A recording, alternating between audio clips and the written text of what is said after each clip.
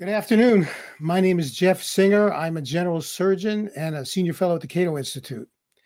In mid-November 2020, the Food and Drug Administration proudly announced it approved the first at-home self-administered test for COVID-19.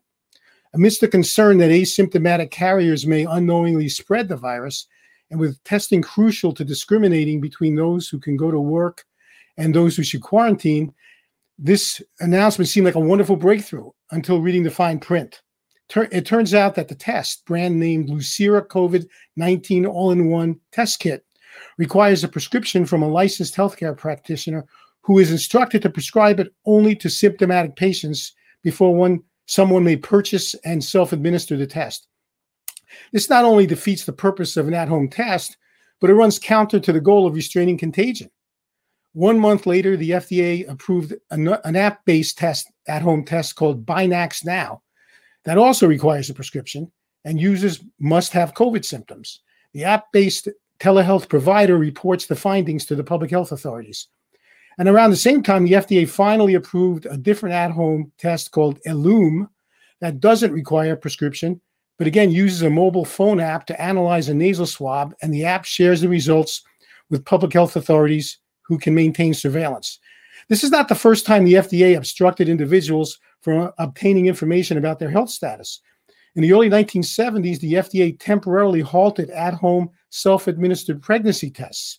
The FDA restricted at-home HIV tests developed in the late 1980s, well until the early 21st century. Currently, the FDA strictly curtails the development of at-home genetic testing, useful in screening for hereditary diseases. In every instance, regulators paternalistically cited concerns that patients may unwisely use the information that they obtained. Does this regulatory conduct exceed authority granted by the 1976 Medical Device Amendments to the Food, Drug, and Cosmetic Act?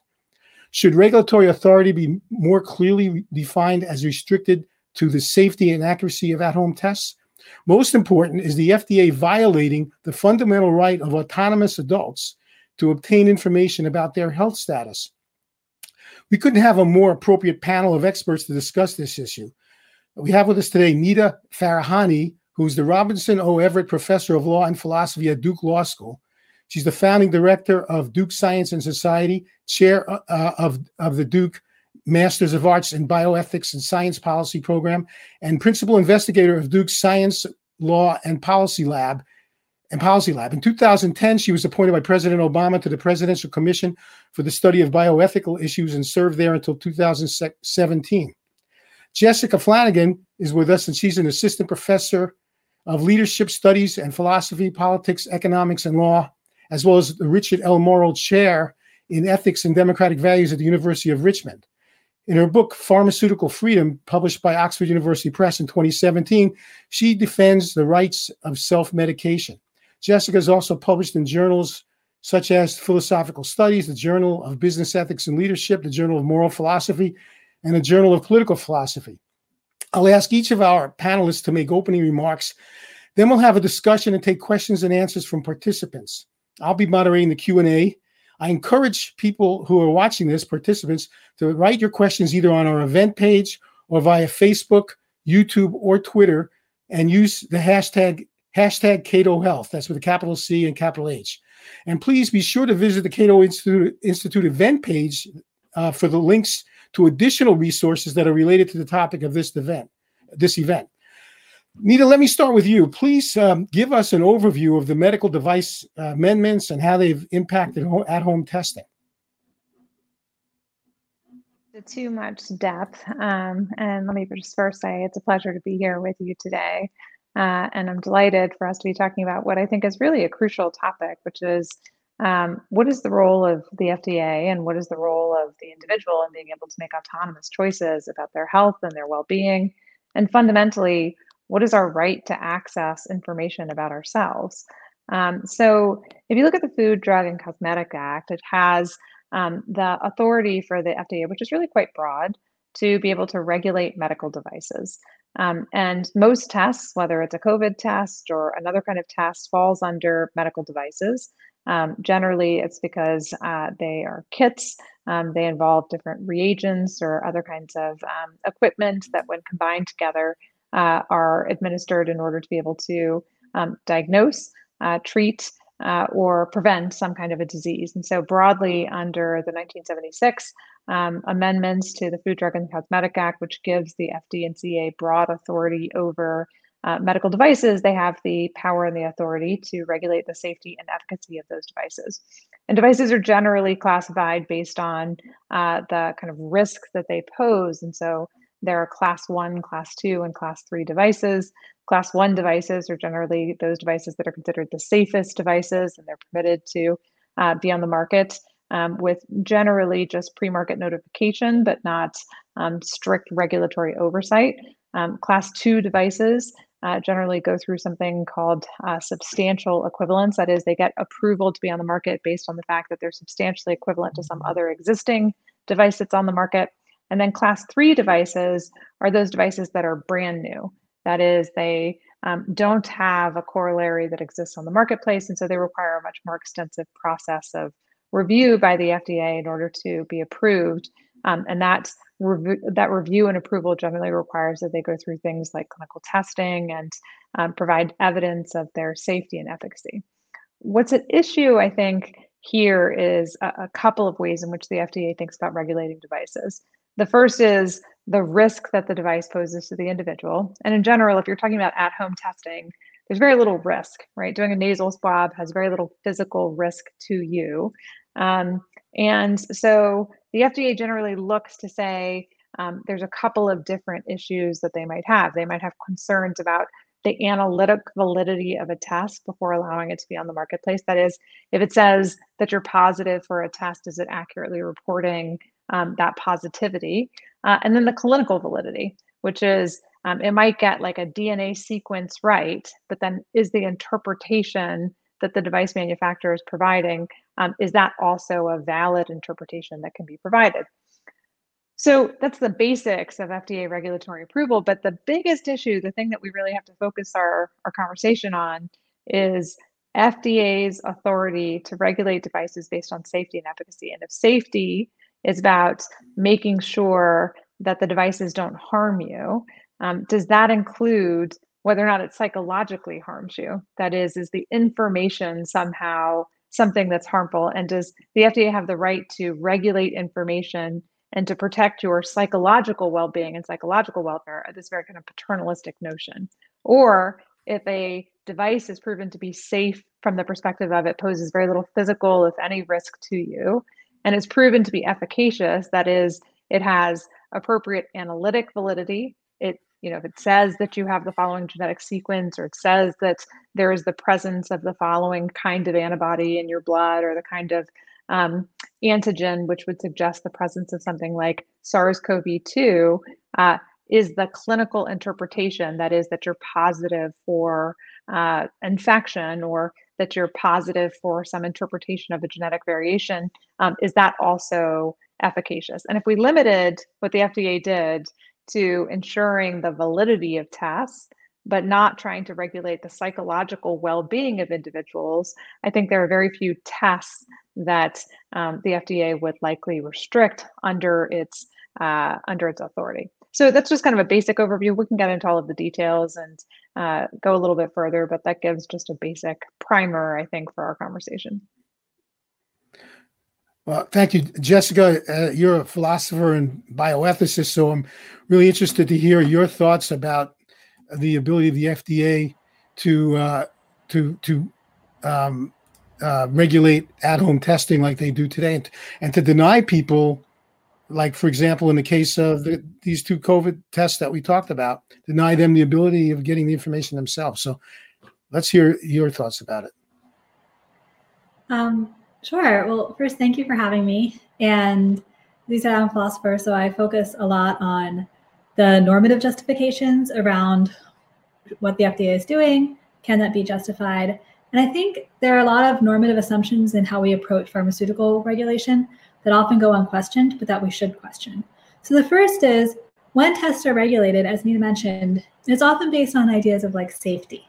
But safety is a normative judgment. It's not a scientific judgment. So it's not as if medical experts can get together in a room and say, oh, there it is, that's the level of acceptable risk. that we will allow people to expose themselves to. Rather, a judgment of acceptable risk is a judgment about, how learning additional information is going to fit into the fabric of a person's life more broadly, how it might interact with their other values. That's not the kind of judgment, that kind of values-based judgment, that regulators are generally well placed to make.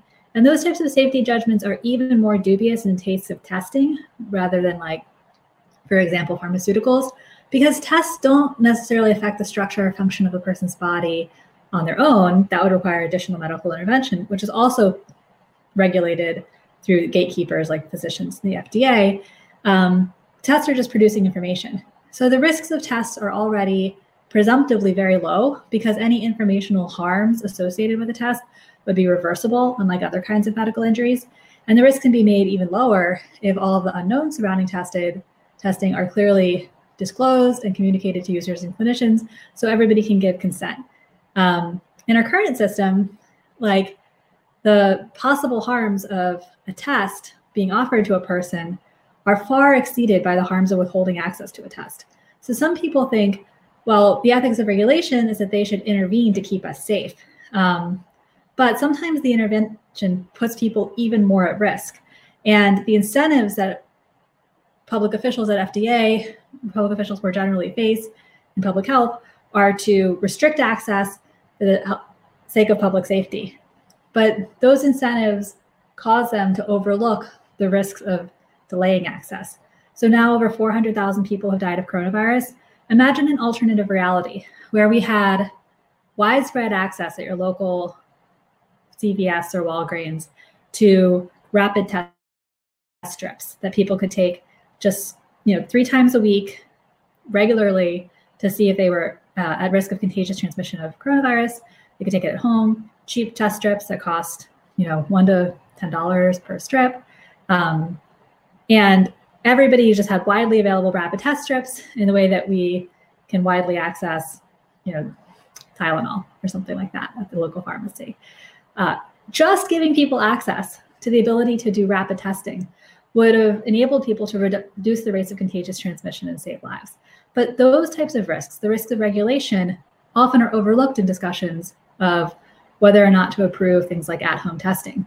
Instead, public officials focus on the potential harms of having more information about a person's body, which is not a type of judgment of harm or risk that public officials are really in a good position to make anyhow. What I find particularly offensive was that back in, I think it was 1988, when there was just huge death rates from HIV. Several companies had developed at-home tests for HIV. Originally, these were at-home tests that you could take a sample and then send it in to be evaluated, but they actually came out with kinds that that you could do the whole test on your own at home. And I think it was up until the mid-1990s that the FDA wasn't even allowing applications for these tests to get approved. They were not accepting them. They basically banned companies that had developed at-home tests from submitting these tests for FDA approval. And the reasoning they gave was that, well, we're concerned that if somebody learns that they have HIV, they may get so depressed, they're liable to, instead of seeking medical attention, they're liable to do something like take their own life. And think about how many lives probably were lost because of that. But aside from that, to me, I find it offensive that they're judging, they basically deciding for people how they should use the information, as opposed to letting them get the information. Nita, tell you were nodding your head when I was saying that. Maybe you could elaborate on that. I think it's useful to put out what some of the best arguments are in favor of why people think it makes sense to have some regulation with respect to at-home testing. Yeah, be good. I likewise find it deeply problematic to limit it and think that there are significant public health implications. Some of it is this, risk of psychological harm. People are afraid that somebody will react in a way that is disproportionate to the information. You see the same thing when 23andMe received some of its earlier and very stringent warning letters from the FDA that required that it stop marketing the clinical interpretations of the variants that it was reporting on. One of the concerns that it expressed was reporting on BRCA1 and BRCA2, the genetic predisposition to breast cancer. And they said something to the effect that they were worried that people would go out and have double mastectomies in response to the information, which, by the way, wouldn't be utterly irrational if that did happen in certain instances. Angelina Jolie did that based on family history and in consultation with her physician. And it also really sells people short in the idea that that's something, I'm not going to go lop off my breasts on my own. I'm going to go consult with my physician and get information. But a second reason really is an education reason, which is there's a fear that people may not have adequate information to be able to interpret tests and interpret the results. And so, just by way of example, if you have your hemoglobin tested and it's slightly outside the reference range, if you have training as a medical physician, you may understand that those slight variations don't actually mean much, if at all. And that, a little point here, a little point there may just be a variation in testing or what you ate or something like that. But we're really looking at more major deviations from the norm to determine whether or not somebody has an abnormal test. And so there's this fear that people have a lack of adequate information to be able to appropriately interpret the test. But again, I don't think that the answer then is to prohibit any access to the test. It suggests that we need to offer much greater education and resources and materials to enable people to make informed choices and informed decisions. And if you're talking about something like a SARS-CoV-2 test, a COVID test, there's a few potential rationale for not making access available to individuals. One is, of course, the major shortage of the tests. And that is a problem, right? There's a public health rationale for trying to have kind of the highest and best use of tests in an instance of restricted resources. A second is there is a high likelihood, or not a high likelihood, but there's differences of sensitivity and specificity of these tests that have received emergency use authorization. They haven't been fully validated yet. And so there's this fear that people will act inappropriately based on that information. That is, they may, in fact, be positive if they have a false negative and stop doing things like social distancing or wearing masks or other best practices because they don't know what the full context is. Or they may know that they're positive and continue to interact with other people, choose to ignore the results and the risks for other people. And at a time of a public health crisis, maybe we do need some way to ensure that there's notification of public health officials if we want to have a society in which this kind of communitarian ethic of trying to bring the pandemic under control based on shared information and reporting exists.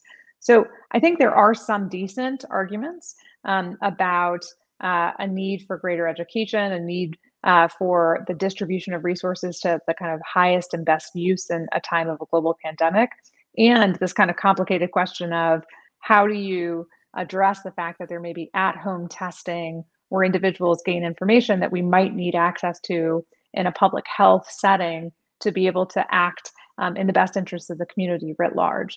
But I don't think the answer to that is to restrict any potential access for individuals. I think it's to do things like massively increase the availability of testing, to increase education and resources to individuals to make informed choices.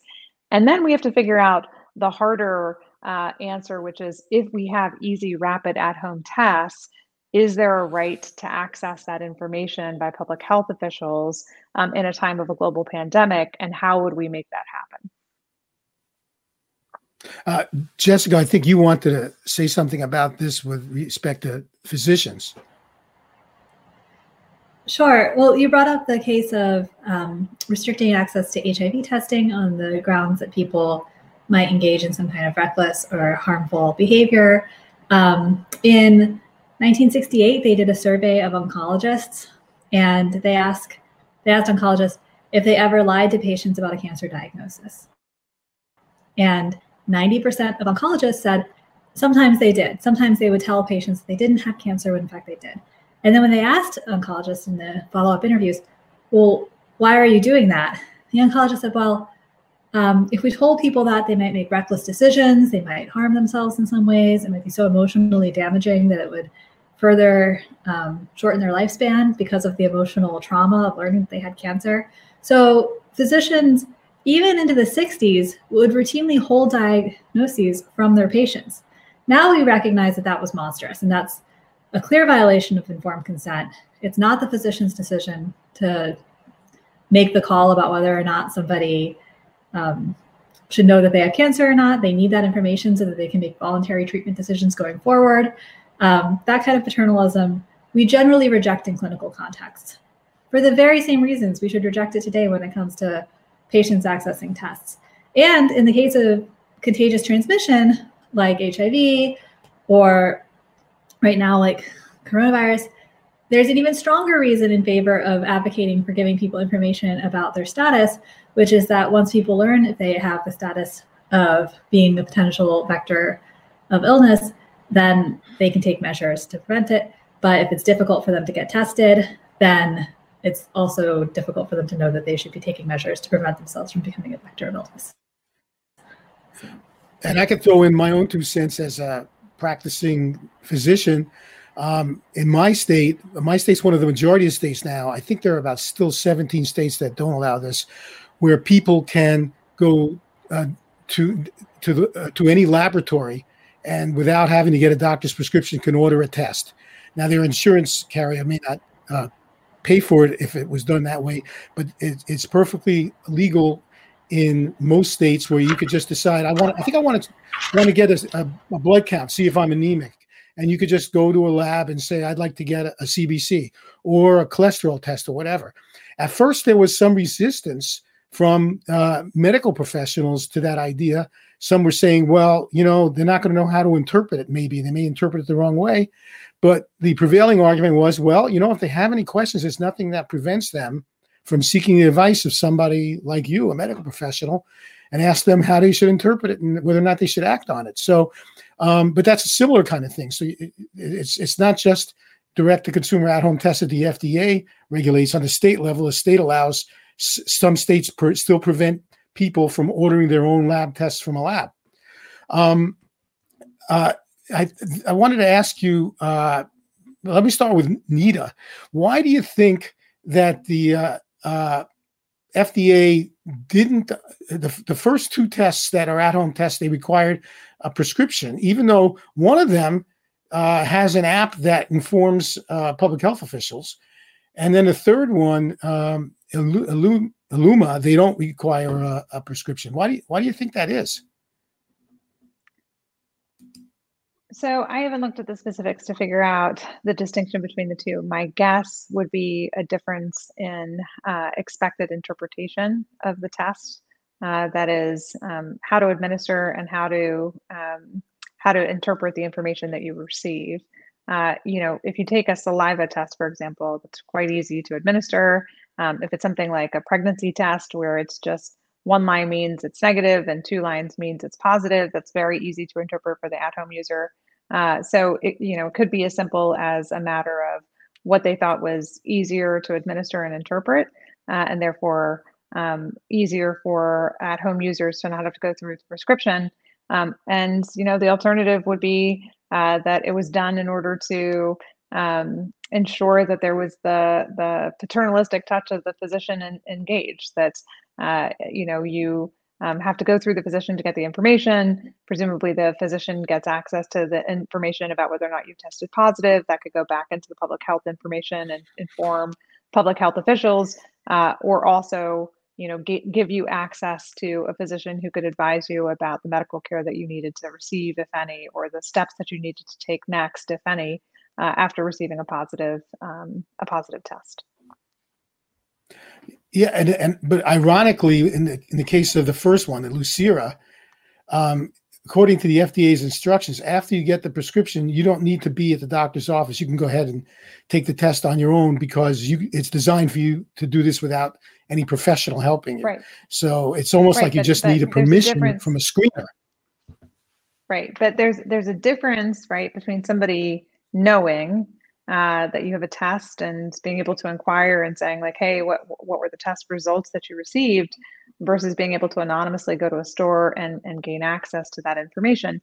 And that was part of what was involved in the HIV tests as well. There was a worry, not just that people would psychologically, make decisions or commit suicide as a result of the information that they received. There was also this belief that potentially there wasn't a right to anonymously have access to information about what your HIV status was, that perhaps given the public health dimensions of being HIV positive, that there was a right of others to have access to that information as well. And and that's more complicated. That's difficult, right? In the middle of a pandemic, of a highly contagious virus, is there a right to anonymously know that you have SARS-CoV-2 and to then go about and engage in public in any way that you wish and see fit if you receive that positive diagnosis? Or is there some right of knowledge on the part of the community to know that you are positive and therefore to regulate your movements and your actions?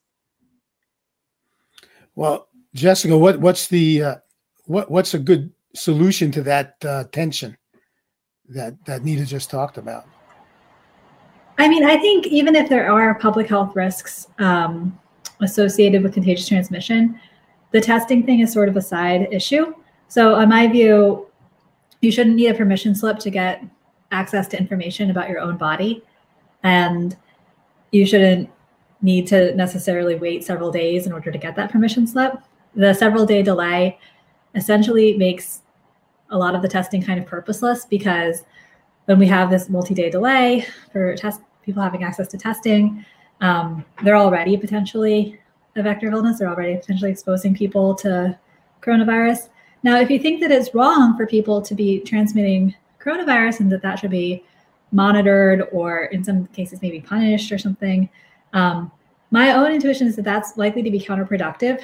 So you don't want to disincentivize people getting tested as a general matter. If people have some worry that being tested would open them up kind of like punitive sanctioning or invasive monitoring in a way that could be on balance harmful for them, that would disincentivizing testing. But the thing that we should be doing is incentivizing widespread rapid at-home testing, because on balance, the benefits of having widespread at-home testing are still going to exceed the potential risks that some people might knowingly expose others to coronavirus, which is already a risk currently, even in the absence of having testing. So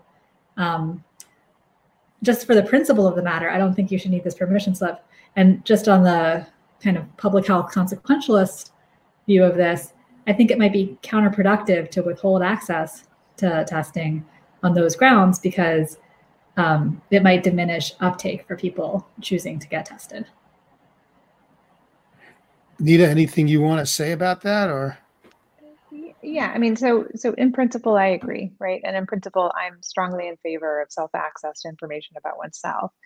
That said, I do believe that there are certain kinds of moments, like a global pandemic, that could justify other restrictions on liberty. Not like what's the best way to achieve that, right? And I don't think limiting access to testing is the best way to achieve that, but there might be a duty to report. And I'm just positing one possible solution, which is, is there a duty to report a positive test? Is there some right to surveillance of wastewater or other types of things, such that the control of the spread in the community and society is permissible beyond that? Now, these are kind of separate and aside questions, and I put them out there not to say that this is the right policy solution, but to suggest that even if you're concerned, even if the reason that you would believe the right answer to restrict testing is because of a failure of notice or notification to public health officials if somebody tests at home and tests positive, there are other policy solutions that could be put into place rather than limiting self-access.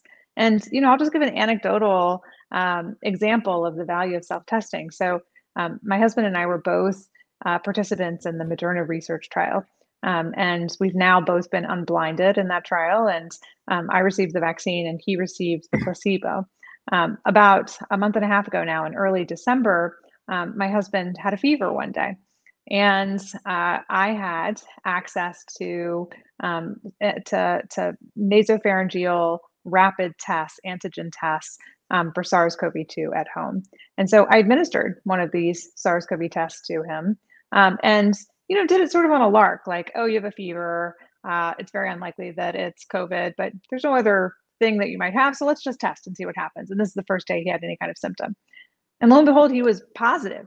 And we're like, what? I mean, is that accurate and is that true? But we instantly put his mask on. We have 2 small children. We isolated him, and he then called up the Moderna study in order to let them know that he had tested positive and he needed to come in for a PCR test. And he contacted our local hospital and said, hey, can I come in for a test as well? The earliest he could get a test was the next day with the local hospital. With the Moderna study, it was 2 days later for a sick visit. The Moderna study didn't give him his results back at all. I think it was like a week or 10 days later that they finally gave him the results that it was positive, whereas the local hospital gave him the results a day later after that. So he tests positive at home on Tuesday. We get the first confirmation and the ability to test through our outside of the home testing services on Friday. But in the meantime, we've managed to isolate him. And we're fortunate in that nobody else in the household got sick. We have an au pair who lives with us. We have 2 small children. Nobody else got it. He was the only one who had it, and we isolated him for a 10-day period until he came out. And we quarantined the family for a couple of weeks after he tested positive. But I bet if we had waited until Friday, that the entire family, maybe other than me because I had received the vaccine, would have tested positive. And it just goes to the point of the value of rapid at-home testing and the difference between our current access to testing in the marketplace versus at home can be vast, and it can lead to a significant difference between the health of the individuals in the community, whether or not it's spread, et cetera, et cetera. And to be clear, that wasn't a marketable at-home test. That was you had access to a test. Okay. Yeah. So in the same way that in a lot of places you can get things like walk-in labs, or you can order labs for yourself and go to LabCorp for different tests. There are a lot of these different kinds of tests that are administered in doctors' offices that are not that hard to find online. And you can go online, you can order them. It could be something like a strep test at home, other types of tests. I look for them, I order them, and I have some of those tests available for my family so that we can know when somebody gets sick and be able to have that information much sooner than we otherwise would. Jessica, did you want to say something? I saw you, or you just were enjoying the story. Yeah. I would like to, before we go on to some questions, could you talk about the whole 23andMe thing? People are getting advertisements all the time about, for example, saliva tests like Ancestry.com. It's a similar kind of thing where you could, 23andMe came out, I think it was 2013, and you could test to see if you have anywhere of the number, I think 240 different genetic predispositions to things, and the FDA clamped down on that. Nita, why don't you tell us about it first? I'm going to ask Jessica to comment about it. Yeah, so I mean, I've written about this a good bit, and it's a good example of the FDA stepping in and using this kind of conception of safety based on psychological welfare of the individual. So the 23andMe story is a little bit complicated by the fact that the FDA had sent a number of warning letters along the way to 23andMe saying, hey, we think you're a medical device. And it started with the kind of idea that maybe what you're offering, the service you're offering as a medical device, the spit kit that you're shipping out to individuals together with the clinical interpretation of the results that they receive. And then over time, the warning letters became more and more aggressive, saying you are a medical device and you have failed to follow the protocols and the procedures of the FDCA to be marketing a medical device. And then the 23andMe failed to respond along the way, which sort of made them, I think, more likely to get the final stern letter that they received from the FDA that said that you have to stop immediately marketing what you're doing. And the reason is because you are providing information that we believe is a class 3 medical device that has not proven safety and efficacy. Now, what that means in this context is really kind of challenging and difficult. So what was happening with these tests is they were sending away a spit kit. People were spitting into a tube and then mailing it back to 23andMe. Now, I think we can all agree that there's no safety or harm to an individual in spitting into a test tube, closing the lid, putting it into the mail, and sending it off. And so from a safety perspective, the regulation of safety and efficacy certainly can't be about that. And what the FDA focused on in their letter and in their concern was two different things. They were worried about the analytic validity of the test. That is, if 23andMe was saying that you have in these areas of your genome a C, a T, a G, and A, these nucleotides and base pairs that you would have in your DNA, are they accurately reporting that? But they were far less worried about that than the second, which is 23andMe was reporting hundreds of different interpretations of what those variations meant. Everything from entertainment, like you have a higher likelihood of smelly urine if you eat asparagus, or wet earwax, or this is what your predicted eye color is, to things like you have a higher incidence of rheumatoid arthritis, or early onset Alzheimer's disease, or breast cancer, or other types of conditions. And the FDA was saying that for every single one of those interpretations, that 23andMe needed to provide clinical data and studies that validated that, even though there was a tremendous amount of that information in the marketplace. And essentially what 23andMe was doing was sequencing the genome and then using existing medical literature and saying, based on these studies that are already published in the marketplace, and here are the citations to those studies, you have an increased incidence of these diseases because of these variations you have.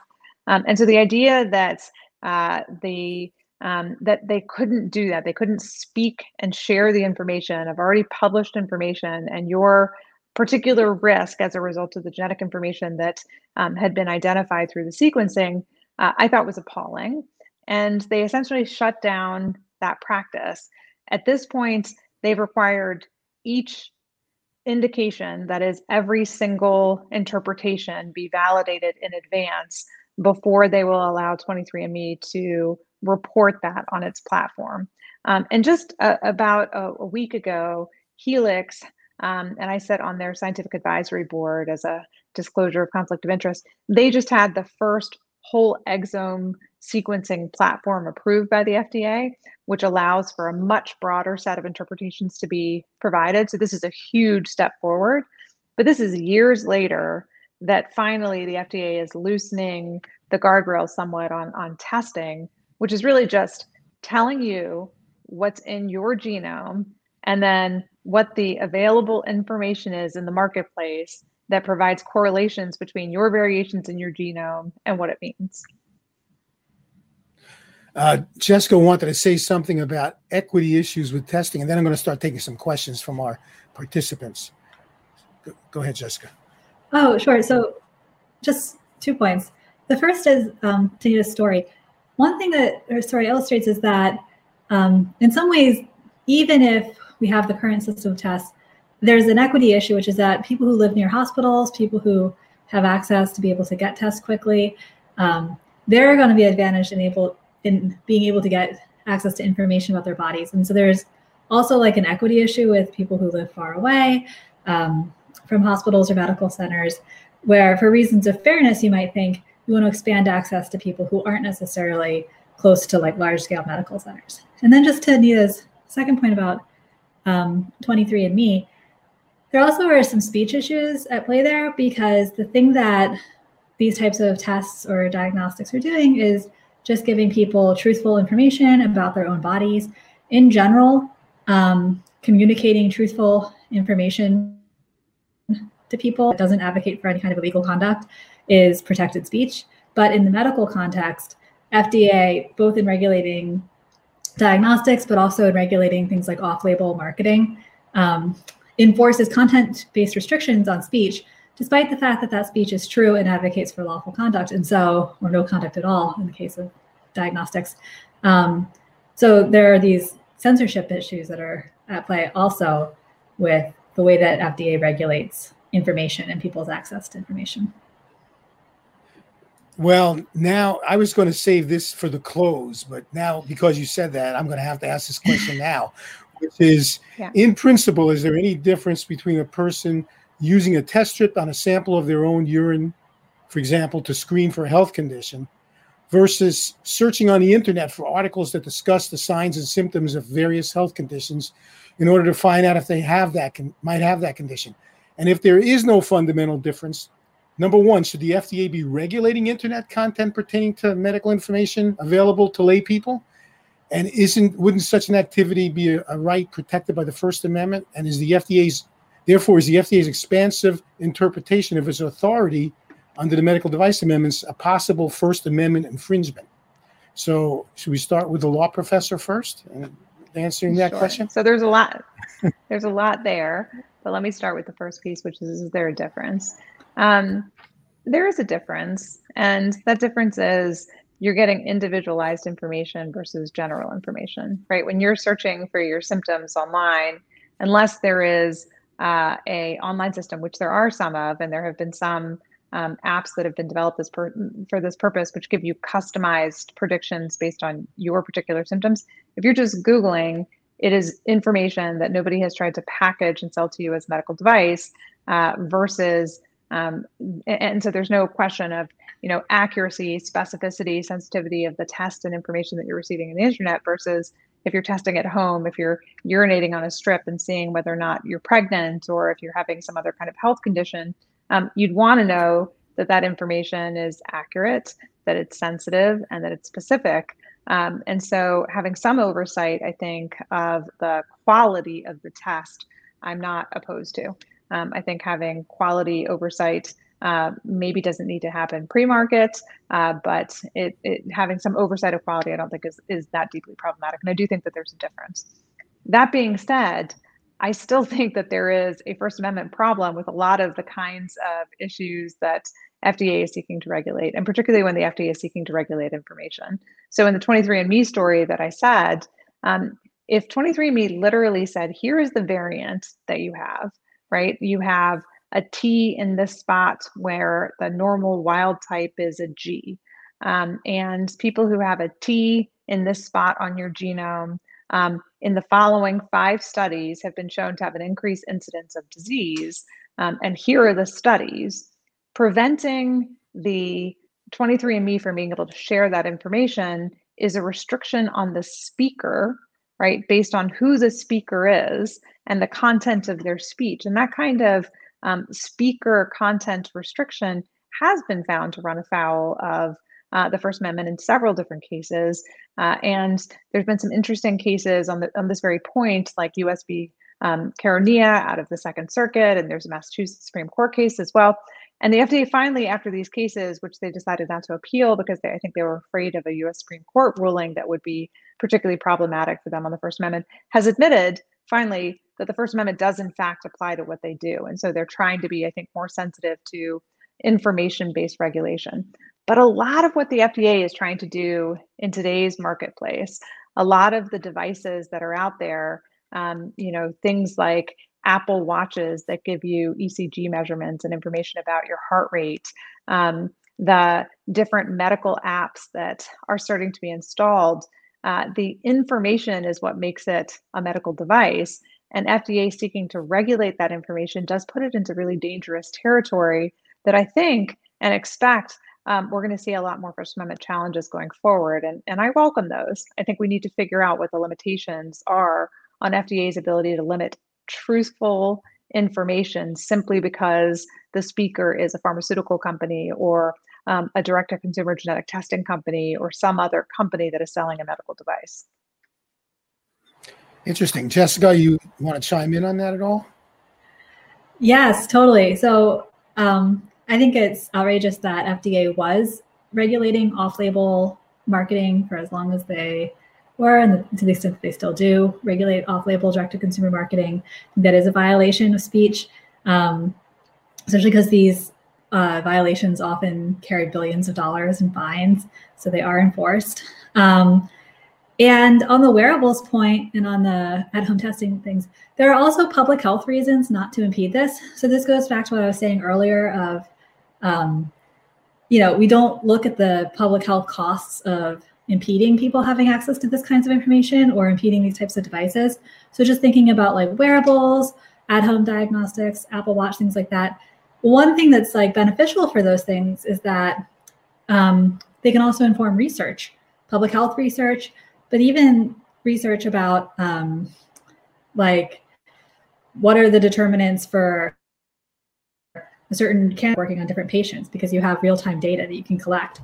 And by stepping in and preventing people from providing those types of services, providing the information to patients, having that information sharing, it undermines public health on balance out of a misguided desire to protect patients from learning information about their own bodies. So I would just like echo everything she said of like, yes, there's the speech issue, but there's also a public health issue. And another difference between, looking up something on Dr. Google versus doing an at-home test, for example, or something like that, is that it's likely to be more accurate. And so while on one hand, yes, I acknowledge that individualized information is more likely to be misinterpreted or people are going to take it more seriously, potentially, that's offset by the fact that they have reason to take it more seriously because it already is often regulated, vetted, standardized, and likely to be more accurate to their particular situations.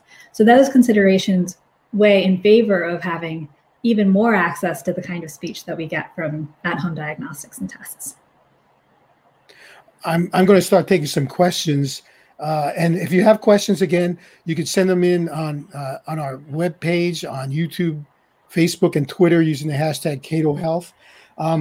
James asks, my local clinic charges $150 cash for uninsured to get tested and still have to wait several days for a result. Wouldn't at-home testing take money away from those clinics' labs? Is this the reason that direct-to-consumer has not been as readily approved? Anybody have thoughts on that? I think, Jessica, were you wanting to say something? Well, but I mean, go ahead. Well, I'll say this, which is, I think in this particular instance, it's probably not about individual labs who are fighting against the testing, but the old guard of the medical system, that is the fact that there is such resistance by physicians to have direct-to-consumer information. Some of that is driven by a loss of business, a fear of being inundated by questions that they think are inappropriate, a misinterpretation by patients who show up with their lab test, or really just a lack of education on the part of the physicians. When you show up with your 23andMe test and say, hey, doc, I have all of these predispositions, can you run a whole bunch of additional tests on me? There's a fear of wasteful utilization of physicians' time or physicians' resources. I think it's less about loss of business and loss of revenue for testing, especially since most offices right now are completely overwhelmed with COVID tests and are backlogged.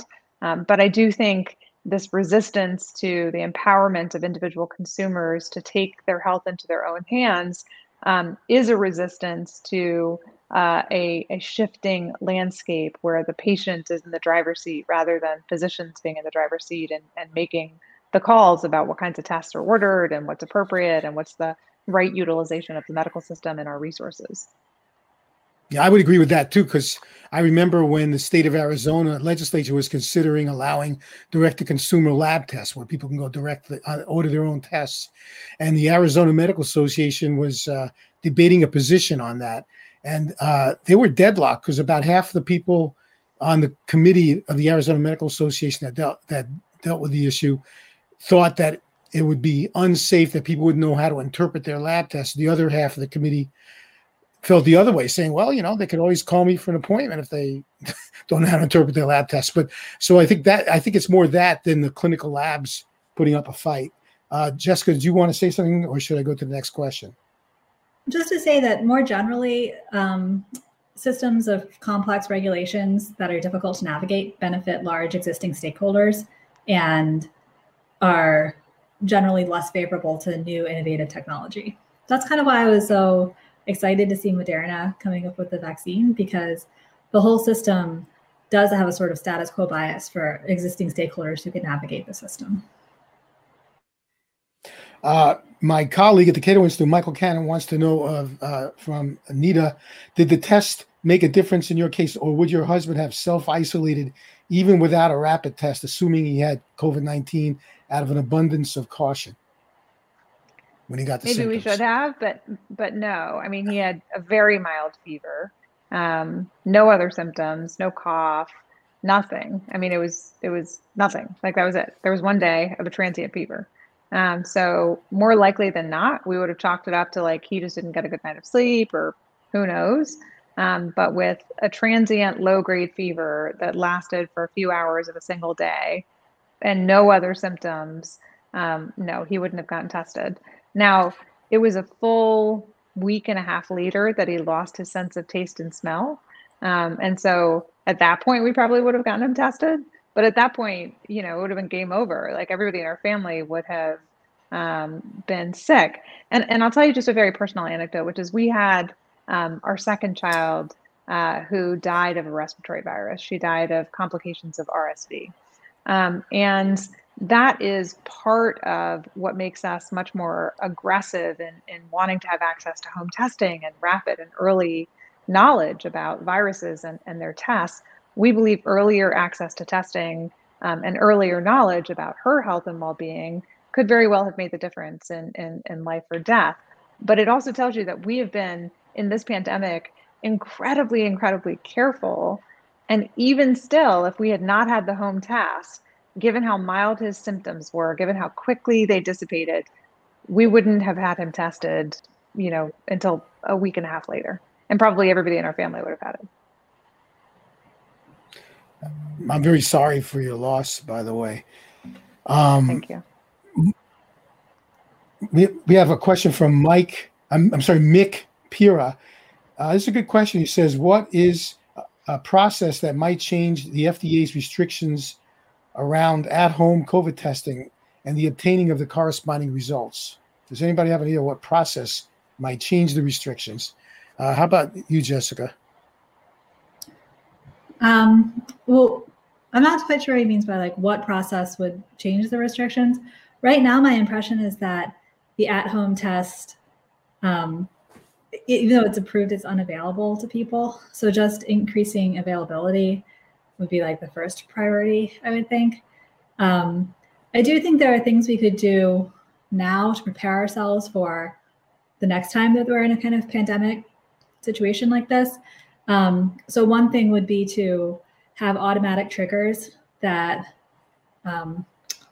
begin as soon as there's a public health emergency declared, that really push for expedited EUAs and certifications for labs and testing facilities, and also expedited authorization for at-home testing. So instead of it coming from the current process, which is slow and cumbersome and difficult to navigate, kind of pre-committing to expedited authorization for at-home testing and also for lab-based testing, because even earlier in the pandemic, that was a big issue of like finding labs that were certified to conduct tests and finding tests that were reliable.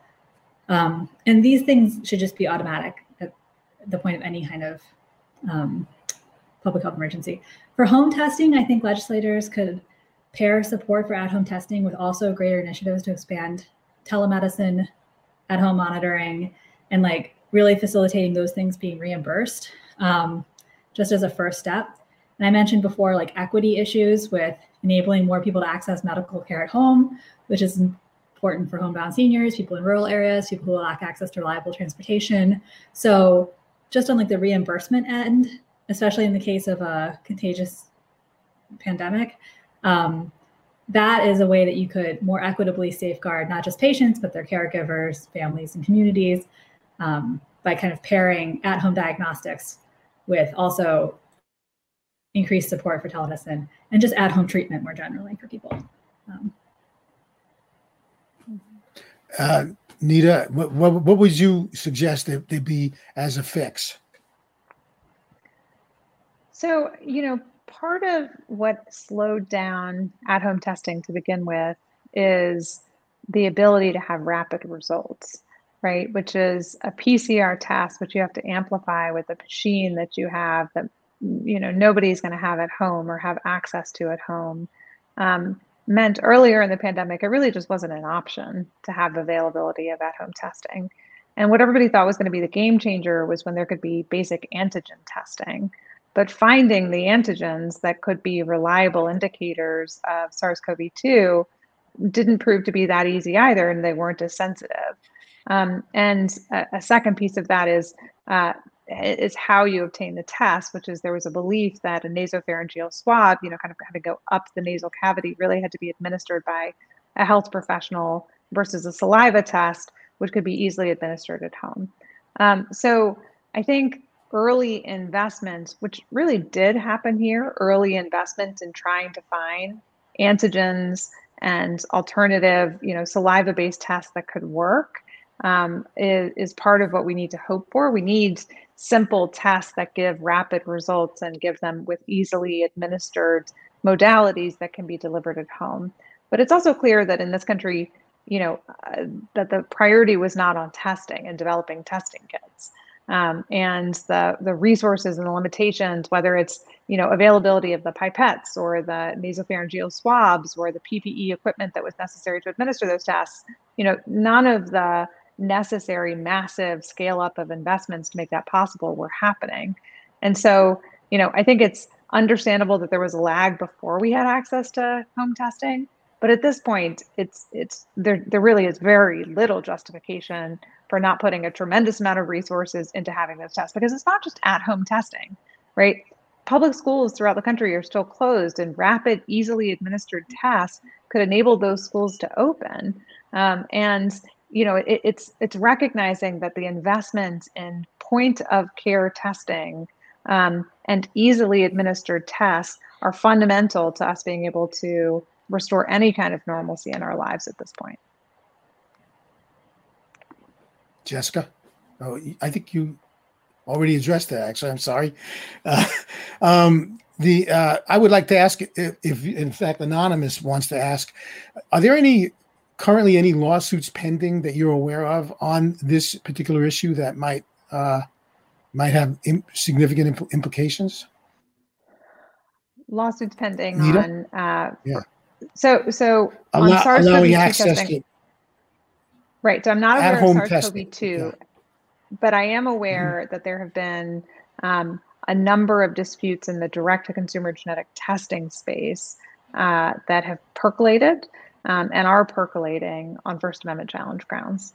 And so it'll be interesting to see it pan out in that space, because that really starts to wrap up at-home testing, right to self-access, and First Amendment challenges, which is the regulation of information and whether or not the FDA has the right to regulate particular speakers and content. But those are the only ones that I'm aware of that are percolating on this, kind of right to self-access and information about selves. It'll be interesting to see if there's any in the space of, in the context of SARS-CoV-2 testing. If a little bit of self-promotion, this kind of ties into the over-the-counter versus prescription-only drug issue. So, for example, I had a question here from, let me see, it was, I'll try to find the name of the person. Oh, well, anyway, it doesn't matter. But somebody said, I get an antifungal cream that I could administer myself, but I have to get it prescription only rather than over-the-counter. Wouldn't it be better for me to get it over-the-counter? And this is sort of the same kind of thing. If people were able to get certain drugs over the counter that right now the FDA doesn't allow over the counter in this country, for example, like the albuterol inhalers for asthma, or in the case of the current issue with COVID, the self-administered at-home COVID test. Just think about how easy it would be, for example, in schools, you could have the self-administered test to give to students who show up in the classroom and look perhaps a little ill, and you can run a test on them. Or, just like having, if soccer coaches could have handy the albuterol inhaler, so if a child gets an asthma attack, they could treat it without having to get a prescription. So it all ties in, and I recommend to people who haven't read it, if you go on the Cato Institute website and read a white paper that Michael Cannon and I wrote called Drug Reformation and the Government's Power to Control, to determine prescriptions. I think you'll find it interesting because we get into these kind of subjects. It looks like our time is up. This was a really interesting conversation. I'm sorry we haven't been able to get to a lot of the other questions that have piled up. For those of you who came in on the tail end and missed it, This is going to be, has been recorded. It's going to be archived. And probably within the next 24 hours, you'll be able to view the entire online event at the Cato Institute website, cato.org. I'd like to thank our excellent guests for participating in this really interesting discussion. And I'd like to thank you all for watching and look for future online events at the Cato Institute. Thank you.